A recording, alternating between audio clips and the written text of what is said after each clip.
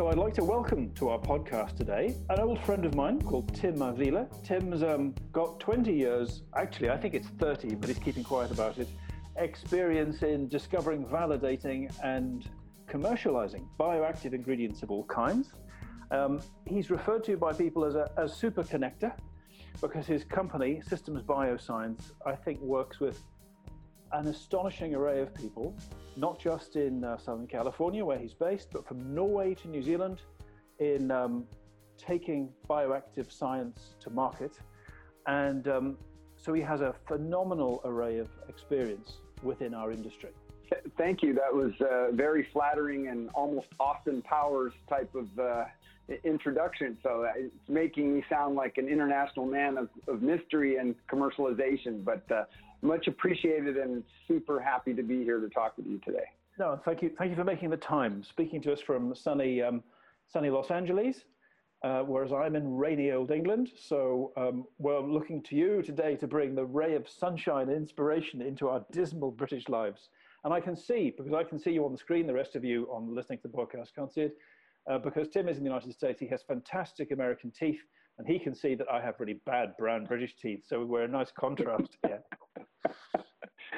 And I wish that we did have a radiant sort of enlightening discussion. I think it will be informative, but I think that the topic that we've chosen for today is very serious and indeed somber in terms of the realization of what we're up against with the global pandemic and how it relates to agriculture, food, and nutrition, and the difference between food and nutrition. And so we hope to tease that out today, and I'm excited to talk about the why as well as the what and the so what and maybe even a little now what conversation. So happy to be here. Tim, what's at the top of your mind? Where do we start, do you think? What's the most important point? I think the most salient point, and I think the one with the most gravity, is that as far as I can tell, we've never had a situation like this as it speaks to food and nutrition and health and medicine. We often talk about health and nutrition. Some talk about food and nutrition. But what I'm here today to tell you and your audience is that we are seeing the intersection of communicable and non-communicable disease. So let's take a step back for just a moment. For a long time, health economists and greater community and public health have been talking about this idea of infectious or communicable disease and the burden that that creates as a separate thing that we've dealt with a lot in the past. We've had success in dealing with infectious disease.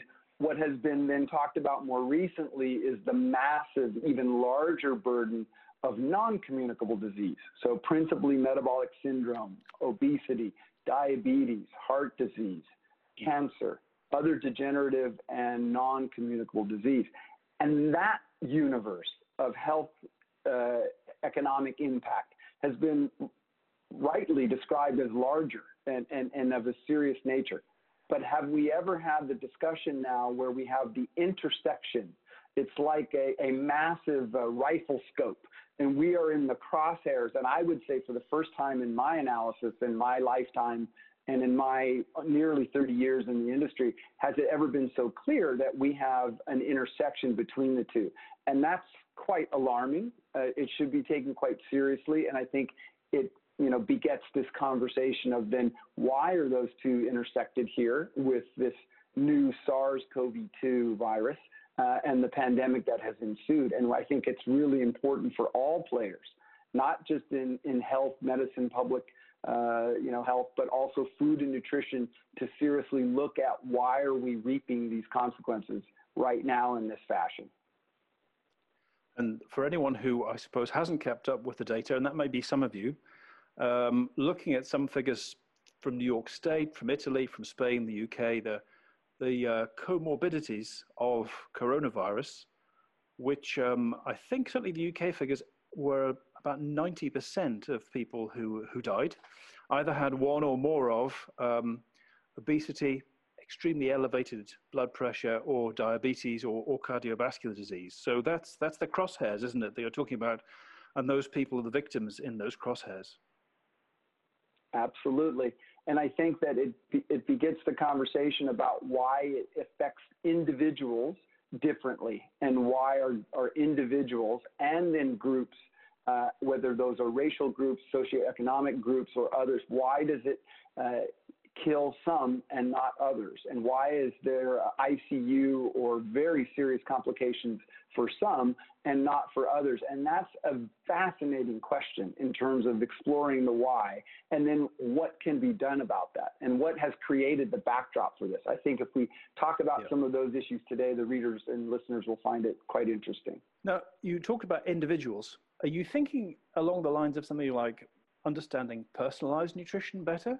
And I ask that question because although the importance of dealing with obesity and diabetes is now slowly starting to get onto politicians' agenda because of in the wake of the crisis, the focus at the moment seems to be very much on kind of blanket population level advice about what to do. So do you mean taking a more personalized approach, or do you still think that the kind of standard dietary guidelines are the right approach to take, provided everyone actually follows them? Is it just that we haven't been figuring out how to make it easy for people to follow them? I think that's part of it. And I'm glad that you brought it up. It's a great question, and one of my favorite subjects and topics, as you probably well remember. We have to deal with certain universal situations that can apply in these large populations or subsets where we have increased risk because of lifestyle. But I think it's a matter of priority.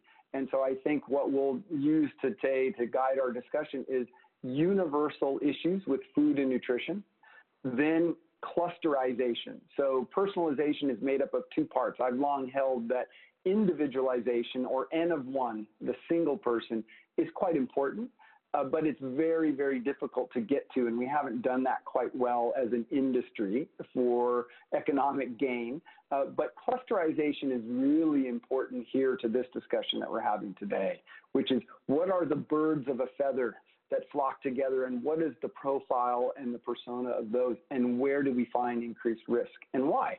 I can't help but notice that America is in the process of reviewing its dietary guidelines at the moment. And correct me if I'm wrong, but I've got the impression that what you're talking about, which is birds of a feather and looking at different groups, doesn't seem to be a strong part of what they're doing. So they've done the usual thing of identifying infants, kids, and teens, lactating mothers, but it doesn't seem to go more deeply than that. So what is it you're suggesting? Yeah, so I think that that's what we're grappling with still, is at that first level of what are universal guidelines and are they actually useful, which sort of presupposes the concept that there is one human diet or human template lifestyle that will work for everyone. And we know, of course, that's not the case. However, when you look at policy and recommendations coming from the government, clearly we are reaping what we have sown from the idea that eating low fat and replacing that with carbohydrates and sugars and other things has clearly not worked. So that experiment has failed, and now there's plenty of voices in the marketplace and in public health. We don't need to rehash them all here, but they certainly describe that we have not achieved the type of metabolic health and the public health that we would have liked if those recommendations were spot on. Clearly they were not, and I think that, we'll talk a little bit about that today. In terms of food nutrition, I always look at it as macro, micro, and phyto. So there's three sort of areas that we can talk about in terms of what are people actually consuming, both from universal recommendation standpoint and then also clusterization and eventually individualization. So I think it's also important here to talk about what are the backdrop for people, because you do have, individuals that fall across this spectrum. But most of the literature that I've been reading shows that there is a genetic component to your risk for COVID-19. And then there's an epigenetic risk, which is, again, what you can inherit from your parents. And that's literally the exposures and experiences of your forebears, if you will. So genetics and epigenetics are involved. And then, of course, you have the individual and the large population conditions that they're enduring right now. What are they exposed to in terms of environment? And food, of course, is a massive input to that exposure and to that experience and lifestyle that we're seeing. So you really have all three: genetic, epigenetic, and current state of exposure, and what are you feeding on? Yes. People are feeding on too much sugar, some people would say. And in fact, the Dietary Guidelines Committee is keen to cut that by nearly half, I think, down to 30 grams a day. Yes. So I think that is a move in the right direction. And I think that we need to understand that for some people, there might be a wider tolerance for carbohydrate intake in general. And it really relates to how sensitive or insensitive they are to insulin and to things like leptin and other things, which we'll talk about relative to COVID-19 risk, which is fascinating insights there. But I think if you look at this idea that overall, from a template perspective, a good universal recommendation is to move away from Western-style carbohydrate and sugar consumption, going back to this risk, this intersection of communicable and non-communicable disease. How do we address your predisposition or your risk that might be there and address it? And so I think the macro is something that we've been talking about. Are there universal, reasonable recommendations on a macronutrition level? Carbohydrate, protein, fat, and so forth. And I think we are at some bit of consensus that, not for everyone, there's not a one template or one pattern fits all. But for most people, if it's causing metabolic signaling disturbances, if you are not eating a diet that helps insulin sensitivity and leptin sensitivity and not contributing to a good metabolic profile, then that's something where macros need to be changed. And I think the recommendations are just now starting to come in line with that, based on everything that you said in terms of lower carbohydrate diets, higher fat diets being more accepted by these various governmental authorities. So you just talked about macro. You also talked about micro and phyto. Tell me about that. Sure. So there's been a lot of discussion in the nutrition community, which typically tends towards micronutrients or other nutrients, vitamins, minerals, et cetera. What do we see on a micro scale that causes predisposition for this risk? Zinc has been mentioned, vitamin D has been mentioned ad nauseum, and there are many, many others. But I think when you look at that, we can all agree that even in the developing world where maybe hunger has been addressed, micronutrition has not really been addressed. So even in the developing world, as well as the Western world, where magnesium and potassium insufficiencies and deficiencies have been clearly reported in the literature, vitamin D, zinc, other things, I think we're going to see a real mega trend around micronutrition. So whether it's magnesium and potassium, magnesium to me is a very interesting one that is ripe for food fortification and beverage fortification at a more mainstream level. We believe that this is going to be a significant trend, perhaps even a mega trend. Vitamin D, zinc, and other things, you can make a case for a lot of micronutrition repletion that we need to do. So I think micro is definitely a part of it. I understand what you're saying, Tim, about the need for these things, but someone has to actually turn them into a product. So is this going to be, consumers buying more supplements based on these? Or are they going to pay more attention to whole foods? Or is it about fortification? Because one of the big challenges is scientifically it becomes clear that micronutrient like zinc or vitamin D3 has a tangible benefit, but actually translating that into consumer motivation is the hard part, and then into a sort of product that people want to buy, and then of course a product that companies can actually make money from. So you can make money from selling supplements, but try magnesium fortifying a yogurt and see how you get on. You might find it kind of hard to sell. So how do you see this playing out in practice? So that's an excellent question, because I think that has held back more mainstream food and beverage brands from addressing this, I think, in a new way. And I think we're seeing technology on the production side to lower cost, but more importantly, to improve facilitation through taste performance and taste profiles for ingredients that can deliver meaningful micronutrition at a cost and use that works for big food and beverage manufacturers. And I happen to be involved in several initiatives in that area. So I think I can feel safe of predicting the future by engineering it and working on those. So I think I'm very, very bullish and looking forward to magnesium, potassium, and even a controversial one that bears mentioning, which is that when you get away from a Western diet and sodium chloride or salt reduction, which is on every food and beverage company's radar, it actually turns out that we need sodium. And this is something that the keto dieters and the low carb people are waking up to now in supplements and other products. And I think we're going to see even sodium be supplemented or fortified in foods apart from chloride, which is a really novel idea. So instead of just putting sodium chloride into a food or beverage, but using sodium gluconate or sodium forms that are not chloride or typical salt, and actually increasing the amount of sodium that you need, which is actually a significant necessity in the diet, even at gram amounts, which, is like heresy to the folks that have participated in the salt reduction initiatives. But sodium also is important in this micro area. So magnesium, yes, potassium, sodium, very interesting opportunities, and I think part of a mega trend. So to anyone who's listening to you, you are, as you say, speaking heresy. So how can you get their mind at rest that companies aren't going to add more sodium and that's going to result in elevated blood pressure problems for people? Campbell's Soup Company is constantly under the hammer from the nutrition community because of the sodium content of its soups. And to their credit, actually, they lowered the sodium content every year for 10 years.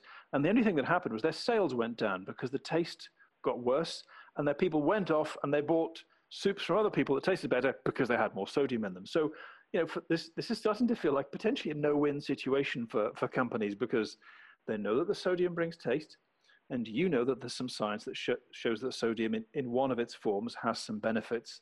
Yet the public health people are saying you've got to take sodium out. So how do you square this?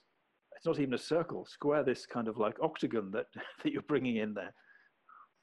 Yeah, no, I think, and it's a great question, and that goes to what I mentioned earlier, which is if you look at mineral nutrition as a mega trend, which I believe it definitely will be, is that you then need to have cost inputs and taste inputs that are acceptable to what you're trying to offer your consumers. And I think that only comes with the right technology. So reduction in price to produce the ingredients themselves, along with different ingredients. So if you're going to use sodium, you may want to balance that with potassium gluconate or another form of potassium, and have potassium play some of the role of making the product taste good in conjunction with sodium other than chloride, not using table salt. No. So you can start to see a way forward where you can get out of this really frustrating, thing where you've been put into a round room and told to go stand in the corner. Obviously, this is where food companies, feel like they may be. But I think we have ways out. And I think also the nutrition science will continue to show that sodium has been maligned, perhaps unfairly, by its association with chloride, and sodium chloride specifically. And even sodium chloride is necessary, but at what levels? And where do we find a range that makes sense? Too little is clearly not good, but the massive amounts that we were seeing is clearly not good either. We need a little bit of a Goldilocks strategy for sodium chloride, as well as sodium, which gets a bad rap. And then, of course, we need to start including potassium and magnesium as well.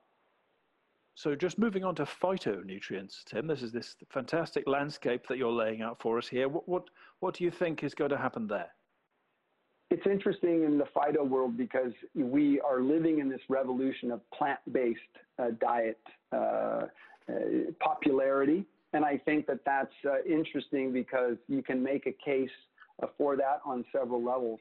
But what's interesting to me in the phytochemical realm specifically is that if you look at turmeric as an example, and one of its constituents, curcumin, along with other curcuminoids, the consumption of that has increased dramatically. And I think that's important because it's a hallmark or a bellwether of what we need, which is to increase the volume and the diversity of these phytochemicals or compounds that come from plants. So while industry is making a massive deal out of plant proteins, and I'm not criticizing that oat and pea and other things may be very important, but to do that on its own may not be a successful long-term strategy. So whether it's meat analogs, cheese analogs, and other things, the real possibility for making an impact in this intersection between communicable and non-communicable disease is to increase the diversity and the volume of phytochemical intake. And that's where the recommendations are coming from, right? 5 a day, 10 a day, eat your fruits and veggies. It's not because of some of the macros that you're getting from those things, although it could be, but it's really how rich is the diversity and volume of the phytochemistry that you're consuming. How can this relate to the risk for COVID? We'll talk about that, I think, when we get to the end about the now what. But certainly curcumin plays a role in many levels, signaling to our metabolism and to our physiology to improve health and to address some of this risk. So we'll get into that a little bit later. But you can see that phyto has a role, and it's really about increasing the diversity and the volume or amount of phytochemistry in the diet. Can I just ask a question, Tim? You mentioned how plant-based diets, we all know how they're kind of like top of mind for consumers and for industry. But you're right, there is an extent to which it feels like sometimes the whole plant-based area has been hijacked by people who want to sell the alternative proteins, and that's perfectly valid.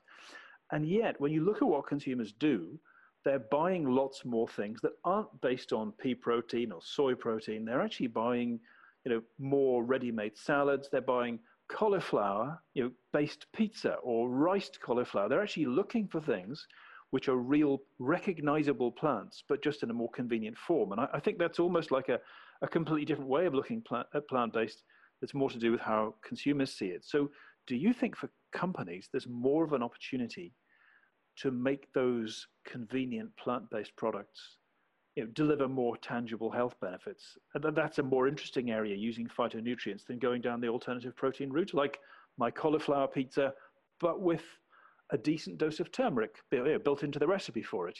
You could make that yourself at home, as lots of people do. Do you think that's a greater area of opportunity? I think it's a massive area of opportunity, especially if you can cover two challenges. One is the taste profile, always. Taste always is number one. So sensory is king.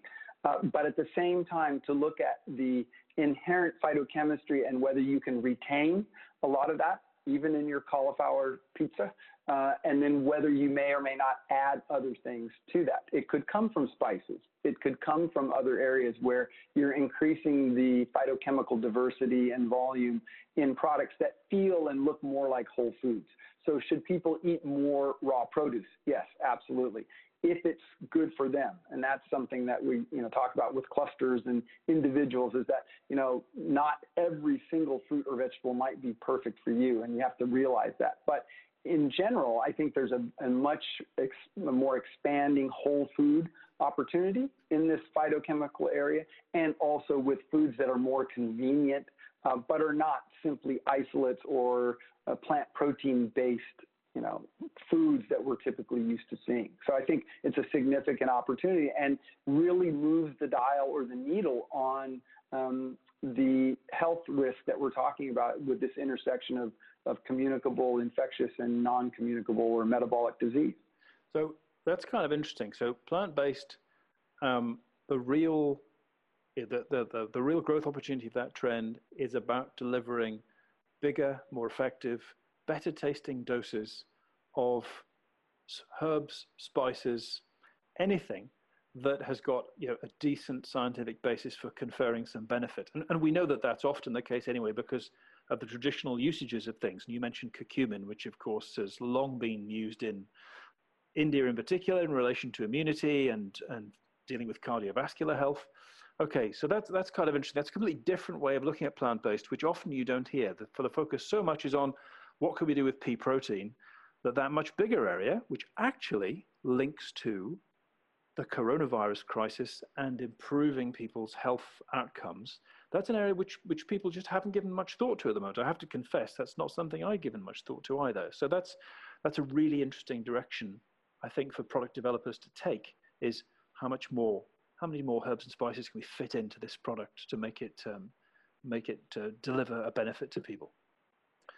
Absolutely. And I think your post this morning on LinkedIn was about the attitudes right now, because of the pandemic, are open to whole food, to natural, to organic. And so we have a more receptive audience. And I think that's because people, they intuitively realize that maybe now is a good time to make a change personally or at the family level or whatever, because there is this connection. And it's been publicized in the media that the more unhealthy you are, the greater your risk for COVID-19 may well be.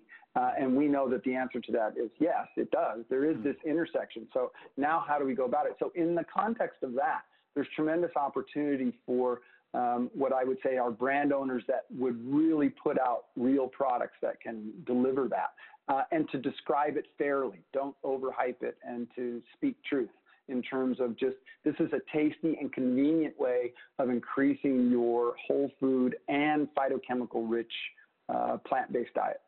So Tim, you've used this interesting, and I really like it because it's a phrase I haven't heard since I did science at school, a litmus test from the pandemic. Tell us some more about that.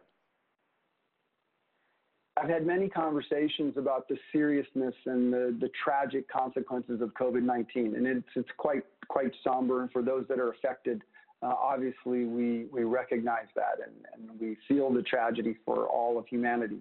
But this virus is not just a virus. It's a litmus test, and it's a bit of a grim reaper in every way in terms of reaping what we've sown. So this virus is somewhat biblical in its proportions, and we can say that a Bible principle of reaping what you have sown is certainly at work here in terms of, decades upon decades of ill health. So whether that's undernutrition or overnutrition, depending on how you look at it, we've had these consequences, and so we're seeing that as a litmus test as well as a virus.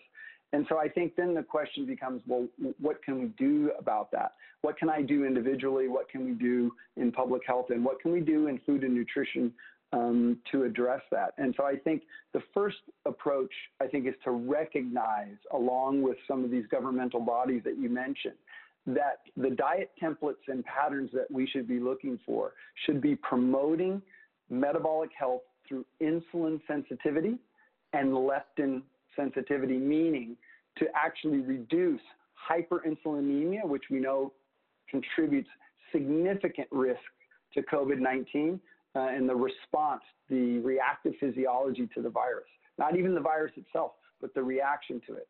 And then also the same with leptin or hyperleptinemia, where we need to look at those two particular markers and say, where is lifestyle, but diet in particular, contributing to those, and how do we get those under control? Yeah, so I'm just going to have to interrupt you for a second there. So you mentioned leptin a couple of times now. Now, you may find this hard to believe, but there's lots of people in the food industry who have not encountered it before, because it's not in the everyday of doing things. So can you just quickly explain why leptin is important? Sure.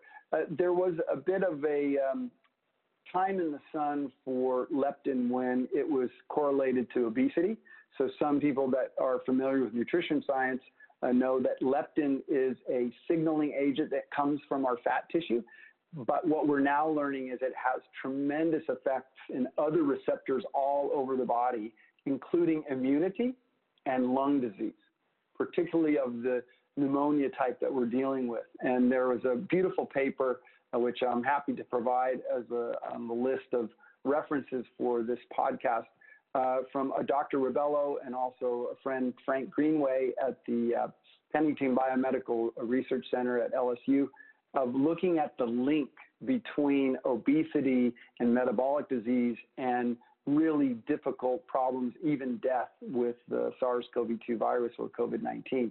So that's a very interesting model that's been proposed by these doctors, and it's now being corroborated by other researchers. And so I think, yes, is there a link between obesity and diabetes and metabolic syndrome and this risk? Yes, there is. But why? And then if we can look at some commonalities, then what can we do in terms of both our universal recommendations, but also our clustered and ultimately individual recommendations on how to improve that? So I think this idea of, your insulin metabolism and your leptin situation is something for us to really focus in on. And we have to hold people accountable when the types of products or the types of diets that are really causing this, that are causing us to reap what we've sown, we need to change it. Okay. We can't really kind of talk it away because of policy or financial or industrial concerns. Now, when it comes to insulin response, that's reasonably well understood. The sorts of carbohydrates that you consume, for example, have an impact on that. What are we talking about from the point of view of a person who's making food choices or a food developer trying to create a product? What do you have to be aware of in terms of specific foods or nutrients to deal with this leptin question? Yeah, so I think that what's interesting about that is that we're already seeing this take shape in terms of overall carbohydrate reduction and certainly sugar reduction. So that would work for both of those markers, so insulin and leptin sensitivity and the reduction of hyperinsulinemia and hyperleptinemia. But there are other things, and we've seen this in the marketplace, that for many decades now, chromium as a micronutrient has been talked about, but we don't see a lot of discussion of it right now. So if you go out into the marketplace, are you seeing fortification with reasonably low cost, non-taste impacting inputs of chromium? I don't see that. It's certainly a possibility, but we don't see that on large scale. Let's go to one that we all love and know, cinnamon. So cinnamon could be provided in terms of what we've been talking about in a very tasty way. It can be done low cost. There are many waste streams from the cinnamon oil production that could be contributing to fortification in other foods and beverages that taste fantastic, don't impact the cost of goods structure of the product, and could make a wonderful product like we were talking about earlier, where it could be in a more whole food setting, but infused with cinnamon. And we've even been looking at some beverage concepts recently for that. There's wonderful things like cinnamon water, which is sort of a waste stream from cinnamon oil production. Completely untapped resource, very, very low cost, and wonderful taste and nutrient or nutrition profile and possibility. So cinnamon would be one on a more whole food side. Chromium and magnesium are ones that are important from the mineral side that address the basic metabolic syndrome issues we're discussing. Cinnamon, that's a really good, easy, popular choice to make that, because it really adds to the flavor of things so much, and it's so much part of traditional cuisine in so many places. I don't know whether you know, but around the Mediterranean, cinnamon's used a lot in meat dishes. So you use it in conjunction with beef and all sorts of other things. So that's a great way for people who are making meals to actually bring plant-based benefits, even to something that includes some meat. So you can indulge yourself in the meat and also get a few phyto benefits alongside it. Well, I think that's where we go to these epicenters of radical innovation, is that you may find someone who comes up with a different type of meat snack concept, and then adding cinnamon and other spices into that. I haven't really seen that yet, but certainly there are products like that out there, and others who are looking to develop that, because we don't necessarily have to have the same teriyaki jerky taste profile that everybody else does, right? No. Let's get out there and get further afield. And you mentioned something that's a great concept from international cuisine, which is, what if we bring in cinnamon and turmeric or something into our spice profiles for a meat product, or even a non-meat product of the same type, where you have a plant-based snack or jerky alternative, but with a lot of spice and phytochemical nutrition added. So there's certainly no lack of intriguing concepts for food and beverage brands to be pursuing. It's fantastic. That sounds very, very encouraging. I look forward to trying all those things out. So what comes next, Tim? You've laid out this beautiful picture of all the areas of opportunity that we need to be thinking about to improve diet. What else is in the picture that we need to pay attention to? I think the last part of this risk profile and the predisposition is terms that have been used in the nutrition space, certainly in dietary supplements, but as you say, along with leptins, not much discussed in the halls of food and beverage companies, and that is the idea of oxidation and inflammation. And so how we're going to discuss it today is gross oversimplification, but I can just describe to you that what happens is that if we have a set point of oxidation that is harmful and inflammation that is harmful, and it's higher than somebody else, and we encounter the virus, the reactions to that, the cytokine storm, which is a term for a big hurricane of these signaling mediators of inflammation and oxidation, it can rapidly get out of control. And if your set point is higher and already near high alert levels, and then you encounter the virus, and in your immune system's dysfunction or dysregulation to try to deal with that, now you've just gone from a category 3 all the time. Now you've gone to a category 5, and you may find yourself struggling to breathe or to get oxygen in an ICU. And this is something that we really need to look at in terms of what is the lifestyle and diet and nutrition that has been going on for the last 50 years that has now created this grim reaper or litmus test kind of reaction when we've encountered this novel virus. And so it's paramount that we address that. And that's really what we can do with this macro, micro, and phyto approach to making better dietary patterns and products. And so I think, looking at what's going on there, oxidation and inflammation, one of the interesting things that I've seen is that COVID-19 has such a long list of symptoms and syndromes now that it really isn't classically a disease. It's just all over the place in terms of how it can present. And one of the common links is inflammation and oxidation within the lining of blood vessels, organs, other things. This is referred to as endothelial health. So the endothelial cells are in the lining of your blood vessels, organs like the heart, the lungs, and so on and so forth. And so we're seeing significant oxidation out of control, inflammation out of control. I call it, in a systems biology world, I call it the oxflam situation. So we need things that are retarding that oxflam situation. How can we retard or resolve those? And so there's very specific food and nutrition products that can do that. But this mindset is so foreign to your typical mainstream food and beverage or even nutrition approach. We're not really understanding the systems biology and the functional medicine of this. That resides in its little world over here where dietary supplements and other things are used. But I think we're really going to see this intersection and the COVID-19 risk drive a bigger discussion about these issues that you and I have touched on today. And I think it's absolutely necessary, or we're going to continue to see negative health outcomes and the tragic cost to society, not only in financial terms of COVID-19, but the emotional and social costs that we're seeing. Well, Tim, thank you.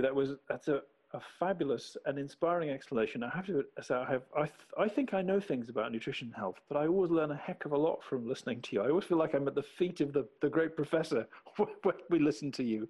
So thank you very much for taking the time out of your day to talk to New Nutrition Business. I hope you enjoy a lovely sunny day in California, and we'll all stagger down to the pub in the rain to add to our inflammation. Try to avoid too many carbohydrates. Thank you so much. It was a pleasure. Look forward to another time. I'd love to talk again. Great. Look forward to it. Thanks.